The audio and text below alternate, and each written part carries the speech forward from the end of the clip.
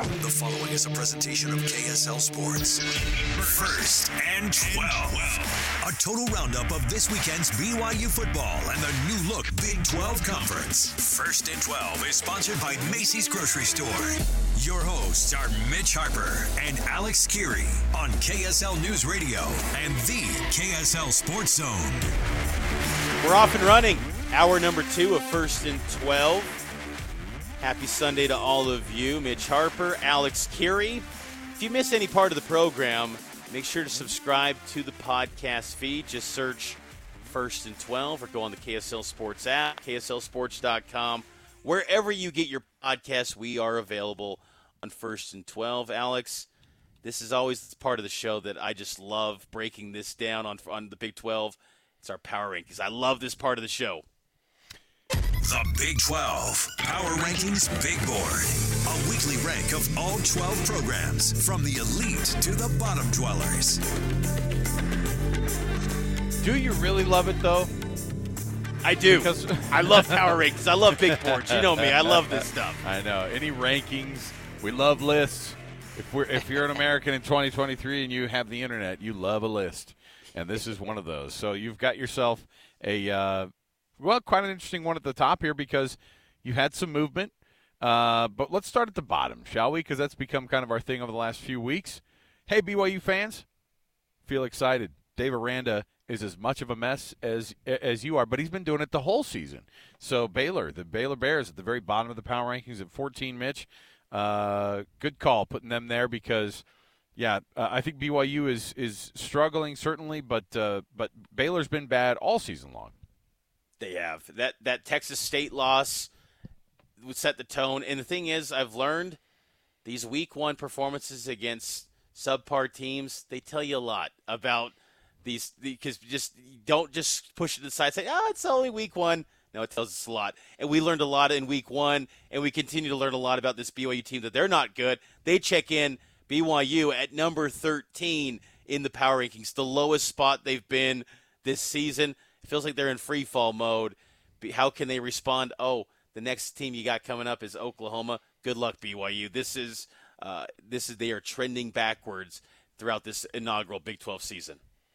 I mean, all I can do is roll the dice and hope that BYU next week gets like some weird version of Oklahoma that we've seen before, or that BYU does the thing that a lot of teams have done, which is gone, no, we're gonna figure that out for this 1 week, or maybe the stage is big enough for them to go, okay, now we're waking up. I mean, I don't see that happening, but it's certainly, we've seen stranger things. I think that Oklahoma State, proving to everybody that UCF, could beat you by 6 touchdowns, and they were one of those teams that we didn't know why they weren't performing, but. There you go. Next up on the list, number 12 in the Big 12, Houston. They lost the lottery of the two bad teams at the bottom of the conference, and they handed Cincinnati their first win of the conference season. And so there's your 12 at Houston, and then there's your 11 for Cincinnati. So there you go. There's your bottom 4 in the Big 12 this year so far. And Cincinnati could be a little bit of a reach at the moment, but Houston hasn't been great. I mean, their signature win really in Big 12 play was, they got the win over West Virginia, and then they got the close call against Baylor. But Cincinnati has been somewhat competitive in games. That's what's been noteworthy about them. Yes, they're losing, and they've taken some blowouts too to Oklahoma State, whatnot, but they've also shown some competitiveness in that. So there's something to be said as the season progresses and you get the whole kind of picture. Being competitive, I think, is noteworthy. Number 10, UCF, fresh off a huge win over Oklahoma State. The Knights surging. I think they've been playing some pretty good football the past few weeks, and they seem like they're on pace to maybe get to a bowl game. Mitch, they're 5-5. Have we mentioned the 5-5 teams? It's just so weird right now. Like, you look at these teams, you look at their records, and you're kind of going, what is UCF? What are they going to be? But congrats to Gus Malzahn, who was looking for some sort of a bright hope, because everyone was looking at him going, weren't you supposed to be the best new team in the conference? They could be bowl eligible next week after a win. And if they go 7-5 this season, I think overall they'd be a little bit disappointing. But in the end, it's your first year in the Power 5 conference, and to get to a bowl, I think for all of these new teams, and frankly, even you look at like TCU, who is on the precipice of not making a bowl themselves, and man, you could be one of those teams. All right, I don't want to get ahead of myself, though. UCF at 10, TCU at 9. I mean, that's one where you could look at those two teams, though, and I could almost put UCF ahead of TCU were it not for the fact that, UCF is 2-5 in conference. And so, TCU at 9, UCF. But certainly you could see TCU start to go the other direction. But they're the 9th-ranked team in the power poll this week, and I don't disagree with it. Number 8, Texas Tech. They've been trending up with Baron Morton back in the lineup. 1-2 in a row. They're 5-5, knocking on the doorstep of getting to a bowl game. I thought that was a tough, gritty win at Kansas, even though they had to face a third-string freshman quarterback.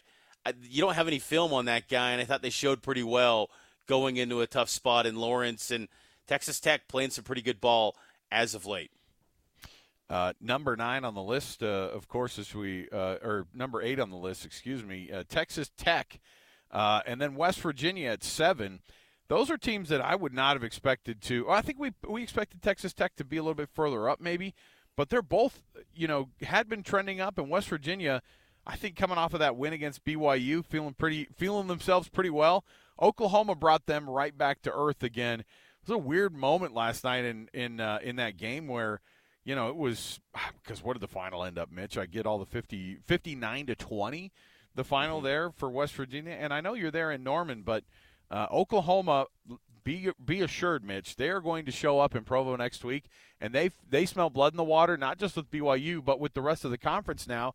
Having the losses from Kansas and Oklahoma State yesterday, they go, hey, the door's wide open for us. It definitely is. And number 6, Kansas, they are trending backwards in large part because of their quarterback situation. Jason Bean goes down with an injury, and it was crazy, Alex. The second quarter, his leg gets rolled up underneath him. He goes into the medical tent. A few plays later, he comes back into the game. What do you do with a banged-up quarterback who's dealing with a leg injury? Let's design a quarterback run for him. Jeez. And then he gets hurt again. Right. And then he was gone the rest of the night. And so Kansas, they lost the game to a Texas Tech team, which was a step back, and now they're up to 3 losses in league play. But their quarterback situation, if they don't have Bean, they don't have Jalen Daniels still, they could be a team that really slides down the stretch, and they could be a team that ends up being 7-5, which isn't an indictment of their talent level. It's just when you don't have a quarterback that you can trust, that's a big drop, and that's why Kansas sits at number 6.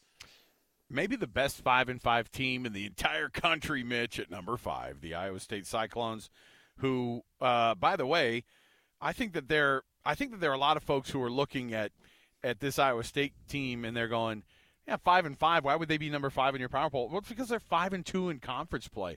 They're tied. They're one of the teams tied for second right now, and are looking at the rest of the league going, oh boy, this is wild. Like, how is this supposed to work out? And Iowa State is just shocking everybody. Speaking of shocking, the most shocking loss, of course, yesterday across the conference was not that BYU loss. It was Oklahoma State, who wins Bedlam the week before and then loses by 6 touchdowns in Orlando this week. I mean, it has to be, Mitch, just a tale of a team showing up and going, boy, it's been an emotional last week for us. We kind of want to take this one off, and we think that we can against a UCF team, and they could not. They lose by 42 down there, and that's why you almost could slide them down further. But, Oklahoma State is just one of the more weird years across it. This is one of the best teams in the country in terms of a hot streak, right? I mean, I would think that would be the case, considering that they were 7-2. They had a bad start, and then they were just ripping wins off left and right. They were moving right up the board, and there you go. All right, number 3, Kansas State on the list here again. They bounced back from their loss to Texas last week with speaking of teams who blow out other teams, Kansas State has just been blowing other teams out when they're not losing this year. That they have. They've been putting the hammer down on teams not named Texas, and that's why they're a defending Big 12 champ. Kansas State's really good this year. They are maybe New Year's 6 good, but they've just had maybe one too many losses. But K-State is that's a good sign too, because I think the stigma with Big 12 teams that are not named Texas and Oklahoma is what you saw yesterday with Oklahoma State. they can't maintain continuity. They cannot maintain the success. Kansas State is actually maintaining it. They're showing up in big games. Even though they lost at Texas, they showed up and responded after a slow start. So Kansas State's a very good football team, and they're going to continue to be that going forward into the future. And then number 2, the Oklahoma Sooners. You thought that they were trending backwards after last week's Bedlam loss. Well, they just worked their way back to number 2. Once again, Oklahoma there in that number 2 spot where they were, holding it down for quite a bit of time earlier this year. Quite scary to see them coming into Provo next week if you're BYU fans, knowing that they have to. They're looking at this, Mitch, and they're like, we have to win out, and why not just pounce on a BYU team who doesn't know their identity right now? Then go into Provo, beat them up, do what Iowa State did last night, and then just show everybody else, hey, we're still Oklahoma. And then number 1 on the list, they escaped yesterday, and I don't know what it's going to look like with their running back injured, but Texas is still number 1 because they're undefeated. And in a year like this, when you are undefeated, Mitch, you got to find ways to win, and they did it yesterday against TCU. That's your Big 12 Power Rankings here on First and 12. Always good stuff. You can check out the full list, too, if you missed it, on KSLSports.com. In-depth breakdown on the Power Rankings every single week around the Big 12 Conference. Taking a break, we get to the Big 12 Sound Roundup, the best sound bites from coaches, players around the Big 12, right here on First and 12 on the KSL Sports Zone, KSL News Radio, and KSL Sports.